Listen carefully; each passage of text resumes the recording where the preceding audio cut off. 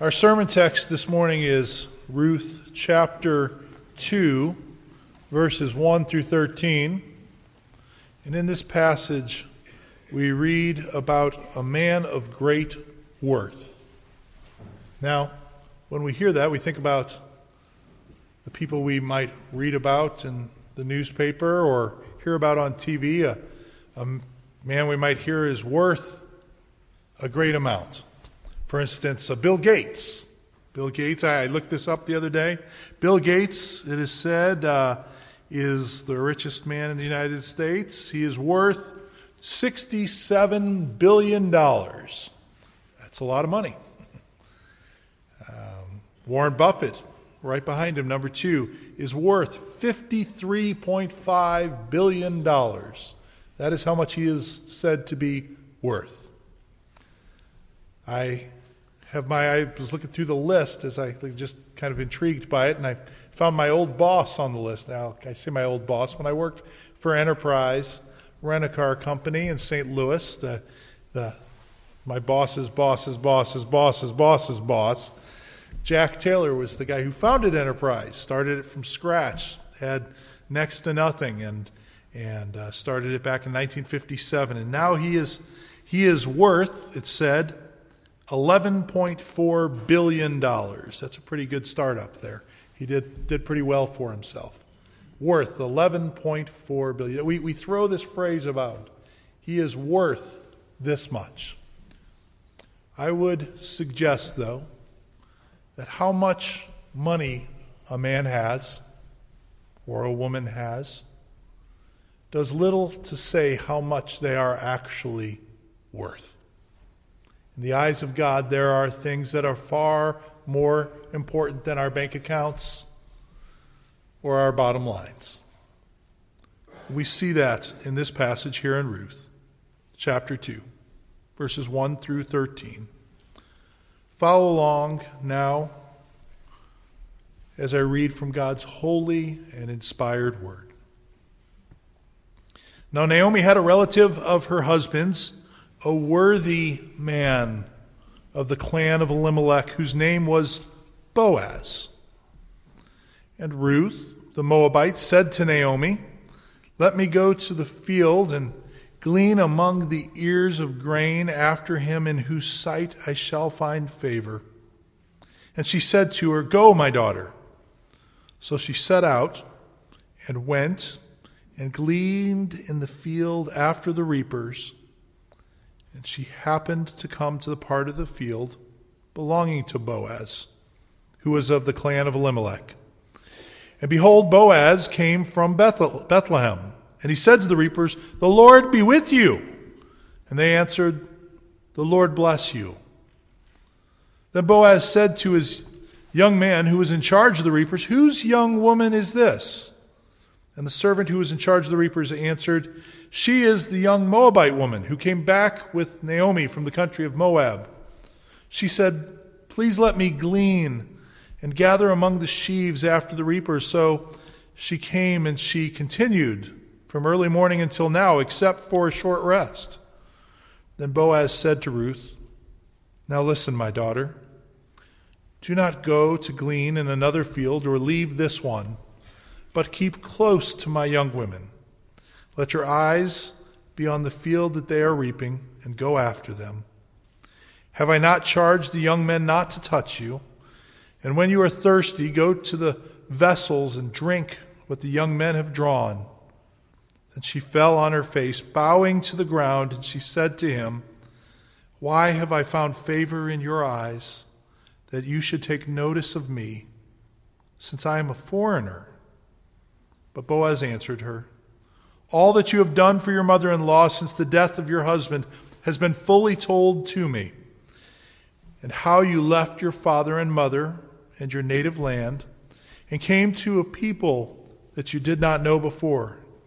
The Lord repay you for what you have done, and a full reward be given you by the Lord, the God of Israel, under whose wings you have come to take refuge." Then she said, "I have found favor in your eyes, my Lord, for you have comforted me and spoke kindly to your servant, though I am not one of your servants.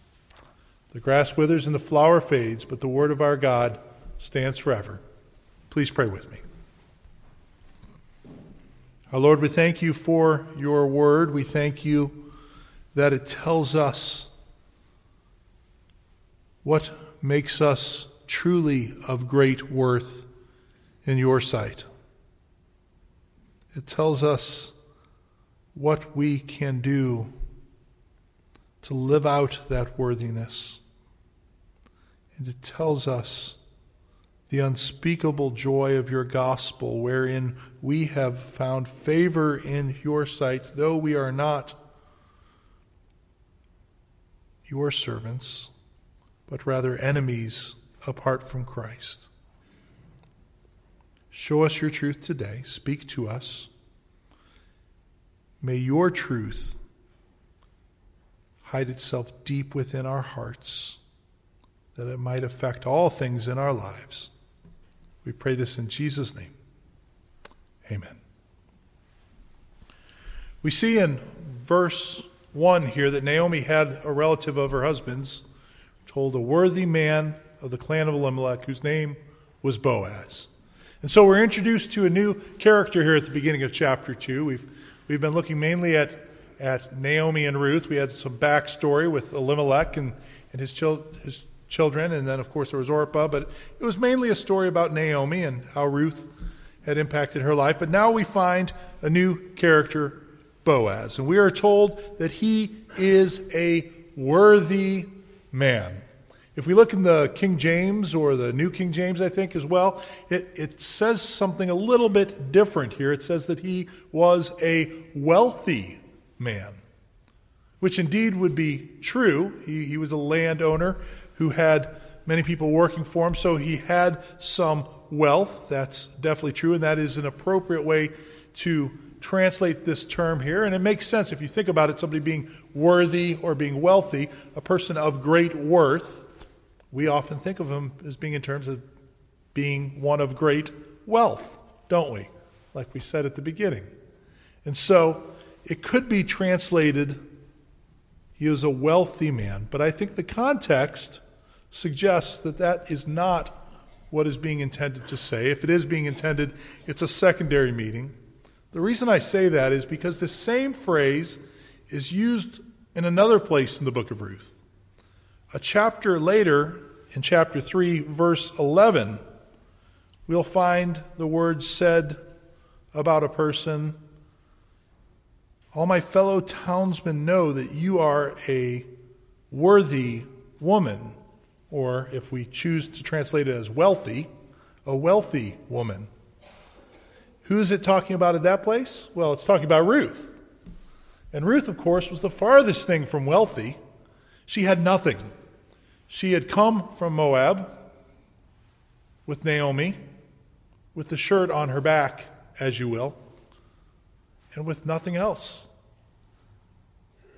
They were completely dependent on the generosity of others, on the kindness of others, on the provision of God in the midst of her lack. She was anything but wealthy. And so when we see this same phrase used here a chapter earlier, I think that we are to see it as being not so much wealthy, but worthiness that is being talked about here with Boaz.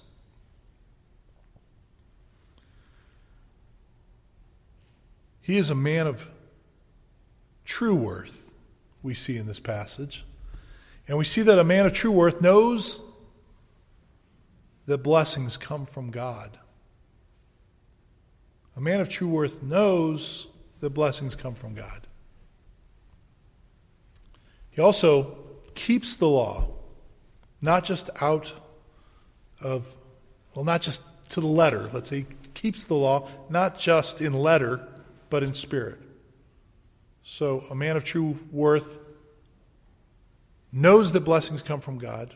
He keeps the law in spirit, not just to the letter. And he considers not just self-interest, but the interests of others. We see all these things in Boaz. Let's take a look here first in verse 2. You might recall at the end of chapter 1, actually, it tells us that Ruth and Naomi came to Bethlehem at the beginning of the barley harvest. And that was to point us forward to the fact that this harvest was coming, and there was a harvest not just of barley, but a harvest of God's faithfulness in their lives that was truly coming. And we begin to see this harvest of faithfulness, this harvest of grace, this harvest of God's goodness here in chapter 2. In verse 2 of that chapter, Ruth the Moabite says to Naomi, "Let me go out and glean among the ears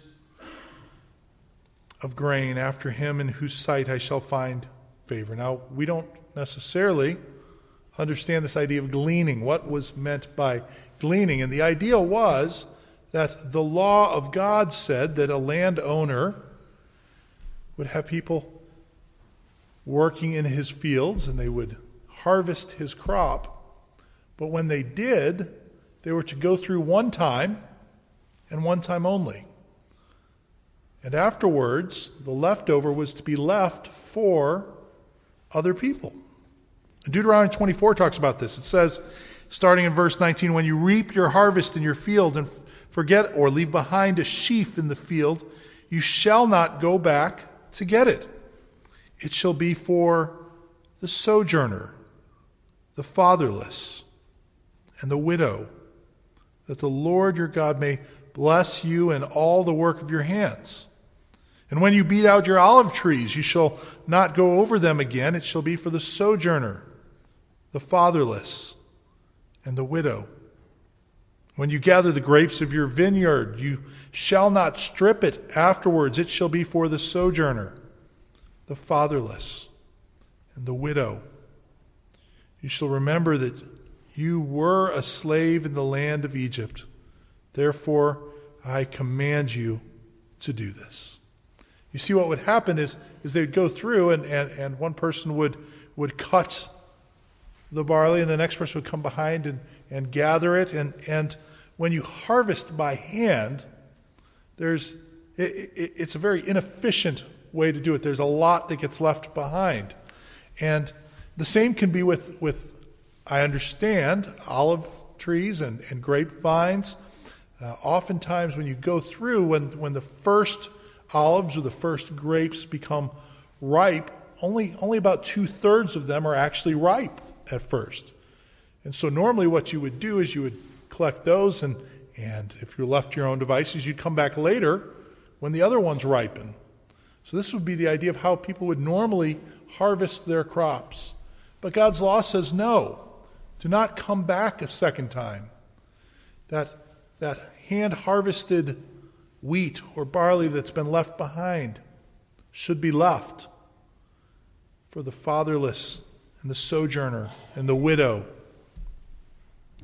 Those grapes, those olives that had not ripened at the first harvest should be left. And when they ripen, you are not to go back to get those. They should be left for the sojourner, the fatherless, and the widow. And who is it that Ruth is but the sojourner and the fatherless and the widow?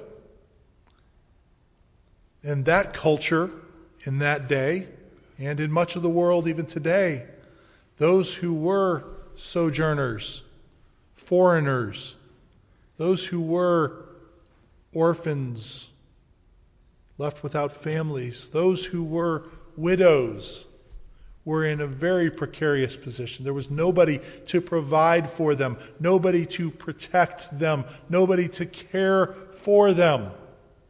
And this is where Ruth found herself.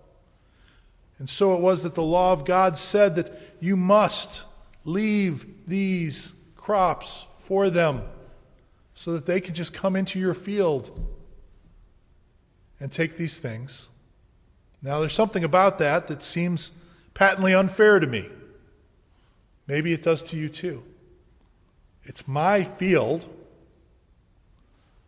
I'm the one who worked hard to plant those things. I'm the one who prepared that all. It's mine. And so what you're telling me is just random people can just walk into my fields and take the leftovers that are there? They haven't worked at all for it. They haven't done anything. They haven't even passed a drug test for it. And they can just come in and take it. That's interesting, isn't it? But that's the mind of God. The mind of God is one that would provide for those who have great need. Not because they deserve it, but because they need it. And we should be thankful that this is the mind of God, because this is how God has provided for us as well. Not because we have deserved it, but because of our great need. So we see in verse 3 that Ruth set out and gleaned in the field after the reapers, and she came upon, we are told she happened to come upon the part of the field belonging to Boaz. I love the King James language for this verse especially. It says, and her hap was to light on a part of the field belonging unto Boaz. It was her hap to do that. She just happened to, by chance, we're told. Well, not strictly by chance. Of course, God's providence was directing this all. We remember last week we talked about how God providentially governs all things. What are God's works of providence? The Shorter Catechism asks. They are his most holy, wise, and powerful, preserving and governing all his creatures and all their actions. Indeed, Ruth coming to Boaz's field was part of that providential governing. What the author is telling us here was that Ruth had no plans to go specifically to Boaz's field. She didn't ask somebody, which field is Boaz's, because I think that would be the best one for me to go to. She just went out looking for a field that she could glean in. And as it turned out, the field she came to was Boaz's. Now, it's a wonderful thing that God providentially rules things, that he is sovereign over all things, that he governs in such a way, because it means that we can't derail God's plans. I think we fear that sometimes, don't we? We all want to be in the center of God's will, if you will. We want to be doing exactly what God would have us do in each situation. And sometimes we fear that if we step out of the center of that will, if we make the wrong decision, if we turn left where God wanted us to turn right, now we're off the path that he had set for us, and there's no way we can ever get back to it, and we've ruined God's plans for our lives. That train has been derailed, and there's no way we can get back on the track. Sometimes we think that way, don't we? But God rules providentially, even over those bad decisions that we make, those wrong decisions that we've made. He rules in such a way, mysteriously, in a way that we can't understand. That even as we do really dumb things, he is still governing. He still is there. And so his providence can be no more overridden than us being able to travel through time, for instance. It's just impossible. And even if we could travel through time, God's providence would still be over that, because he rules providentially. And so when we see that she happened to come upon this field, it of course was no surprise to God. And behold, verse 4 tells us, Boaz came from Bethlehem. He says to the reapers, the Lord be with you. And they answer, the Lord bless you. This was the workplace atmosphere. How wonderful it is that I get to work at a church.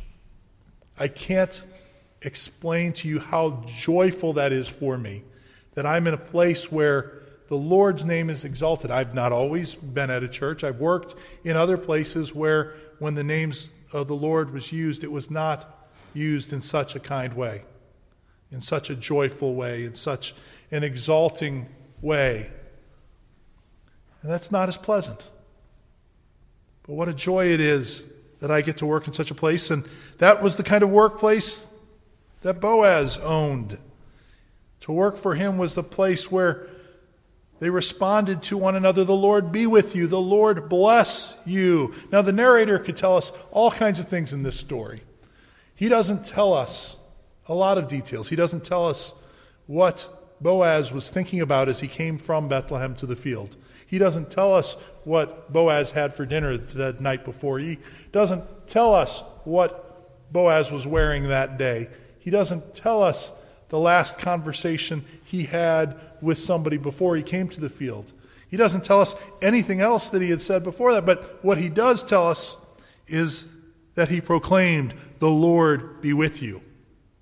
And that they responded, "The Lord bless you." The narrator is highlighting the fact that Boaz realizes the Lord's sovereignty over the situation. He realizes that every blessing comes from him. It would be easy for Boaz to think, this field is my field. I've done the work here. I've hired these people. This is mine, and it's through my hard work. I've earned it. It would be easy for us to think that way too, oftentimes. But we, like Boaz, must realize that all blessings come from God, no matter how big or small they are. And if we begin to have this mindset, if we begin to understand this and remember this, that no matter what comes our way, what blessing we have, whether it's something that just drops in our lap, or even those blessings that we have worked incredibly hard to achieve, if we remember that they are blessings from the hand of God, it will transform our mindsets. It will transform our attitudes. We will become more thankful. Jesus tells a story in Luke 7. He says, a certain moneylender had two debtors. One owed 500 denarii, the other 50. When they could not pay, he canceled the debt of them both. Then Jesus asked the Pharisee, Simon, now which of them will love him more? And Simon answered, the one, I suppose, for whom he canceled the larger debt. And Jesus said, you have judged rightly. You see, his thankfulness toward Jesus, or his thankfulness toward the lender, Jesus says, is going to be greater because he had a greater debt forgiven. Because he realized the amount of his blessing. And so he was more thankful as a result. We need to realize the graciousness of God to us. Jesus tells another story. He tells a story that is, I think, in my mind, my natural mind, this is my least favorite story in the Bible. Not that I don't think it's a good story, but it just rubs me the wrong way. It's a story about workers in the field, and basically Jesus says that a guy hired some workers and said, come work for me for the day, and I'll pay you a day's wages. And then he began to see that he wasn't going to get enough work done, so a couple hours later he hired some more workers. And then a couple hours later he hired some more workers. And then at the very end of the day, when there was just an hour left, he hired yet more workers so that the work could be done. And then at the end of the day, when he paid them out, those workers that had only worked 1 hour, he paid a full day's wages to them, which made the earlier workers who had shown up earlier really excited. Because if those guys who only worked an hour got a full day's wages, just imagine how much I'm going to get. And yet they only received a full day's wages as well. And my heart sympathizes with those workers who worked the whole day. I just naturally, this is me, maybe you're different, but my natural inclination is to say, that's not fair. They worked 8 times as long as these other guys, and they didn't get paid as much. That's just not fair. That's my natural reaction. And yet, as Jesus says, what? Did I not agree to pay you a day's wages for a day's work? You got what you deserved.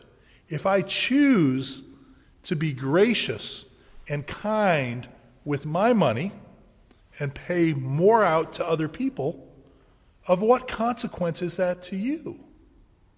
You see, the reason I have a problem with that story, and if you have a problem with it, the reason you have a problem with it, is because we identify with the people who earned a day's wage. Because we identify with those people who worked hard all day long. We think of ourselves in that same way. We think that we've worked hard and we've deserved the blessing of God.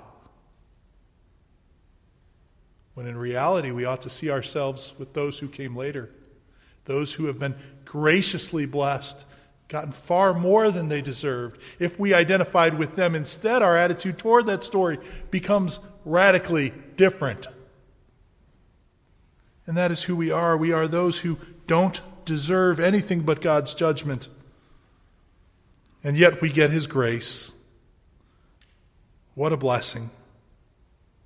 And Boaz was the kind of person who understood this. He understood that he existed not just to receive blessings from God, to receive grace from God, but to be a conduit of those blessings, to be a conduit of that grace, so that others might be blessed through him. And this profoundly shapes the way that Boaz keeps the law. We talked about the gleaning law and how it said that you had to leave this portion of your field so that others could come and get it. But Boaz doesn't see this as a perfunctory duty. He sees this as something that he can joyfully and delighting in it fulfill. You know, the 119th Psalm is the longest psalm, and it deals with the Word of God. And I was looking just this morning, actually, in this passage, and I saw that there are 10 different places in that psalm where it speaks of delighting in the law of the Lord, delighting in the commands of the Lord, delighting in his law. Is that our attitude toward the law? Do we delight in it? I know I don't always.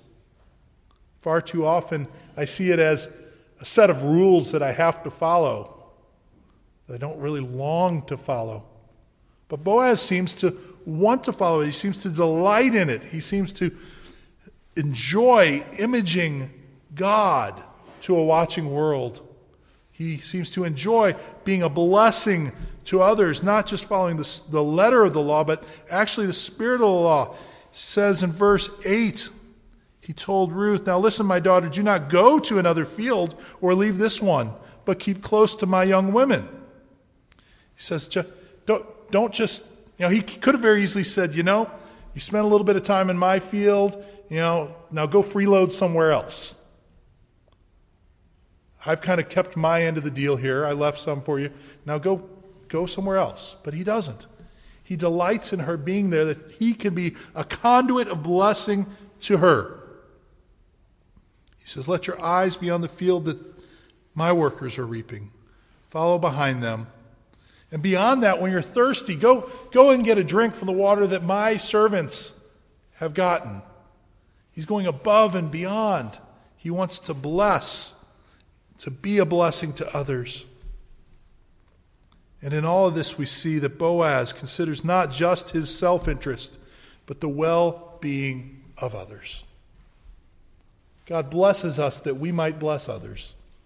That's how it always has been. God blesses his people so that they might be a blessing to others. That's what he proclaimed to Abraham, that all the families in the earth might be blessed through him. And Ruth, the Moabite, the foreigner, the stranger in a strange land, is affected by this. She says, "Why have I found favor in your eyes?" And Boaz says to her, "All that you've done for your mother-in-law, I've heard of." And he says, "May the Lord repay you for what you have done." He doesn't just say, though, "May the Lord repay you." He says, "Let me be the vehicle through which you are repaid by the Lord for your faithfulness." He longs to reward faithfulness in others, to encourage such faithfulness. What a good man. We see him say that this God that you've come here to shelter under his wings, is a God of provision, a God of grace, a God of love. And I will be the vehicle of this God's blessing to you. And it's interesting. Ruth says in verse 13, I found favor in your eyes, my Lord, for you have comforted me and spoken kindly to your servant, though I am not one of your servants. And I was reminded of the fact in that, those words, to your servant, though I am not your servant, of how much Boaz points us to God, how much he images God to us. For we, likewise, were not servants of God, but he saw those things that were not as if they were, and has made us his servants, though we were enemies, and beyond that, has made us his children, sons and daughters of the Most High. What a blessing. All through Christ Jesus, through what he has done for us, through his death on the cross in our place. And since he has died for us, we must live for him. Yes, Boaz was a worthy man, a man of great worth, but he, of course, points us to the ultimate man of great worth, Christ Jesus. Christ Jesus, who kept the law of God, not just to the letter, but in spirit, who kept it not just some of the time, not just most of the time, but all of the time, perfectly, that his sacrifice on our behalf might be that of a holy and spotless lamb, that his righteousness might one day become our righteousness, that it might enable us to stand before a holy God and to escape the wrath of judgment. He is one who knows that blessings come from God and longs to be a conduit of those blessings. For every blessing we have comes only through the union with Christ that we have by faith.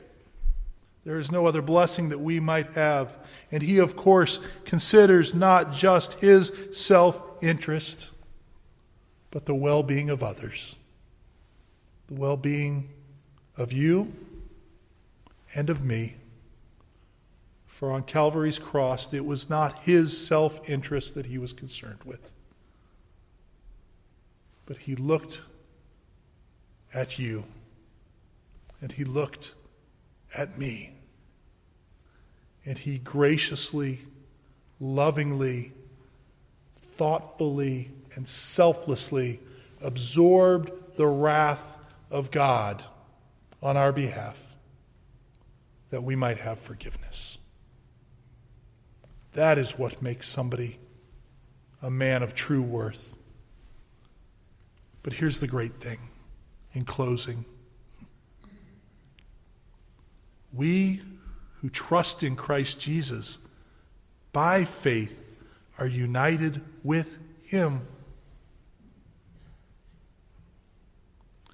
We, the church, are Christ's bride.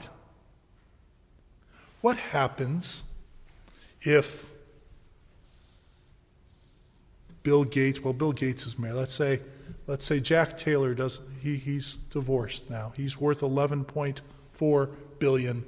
What happens if he gets married?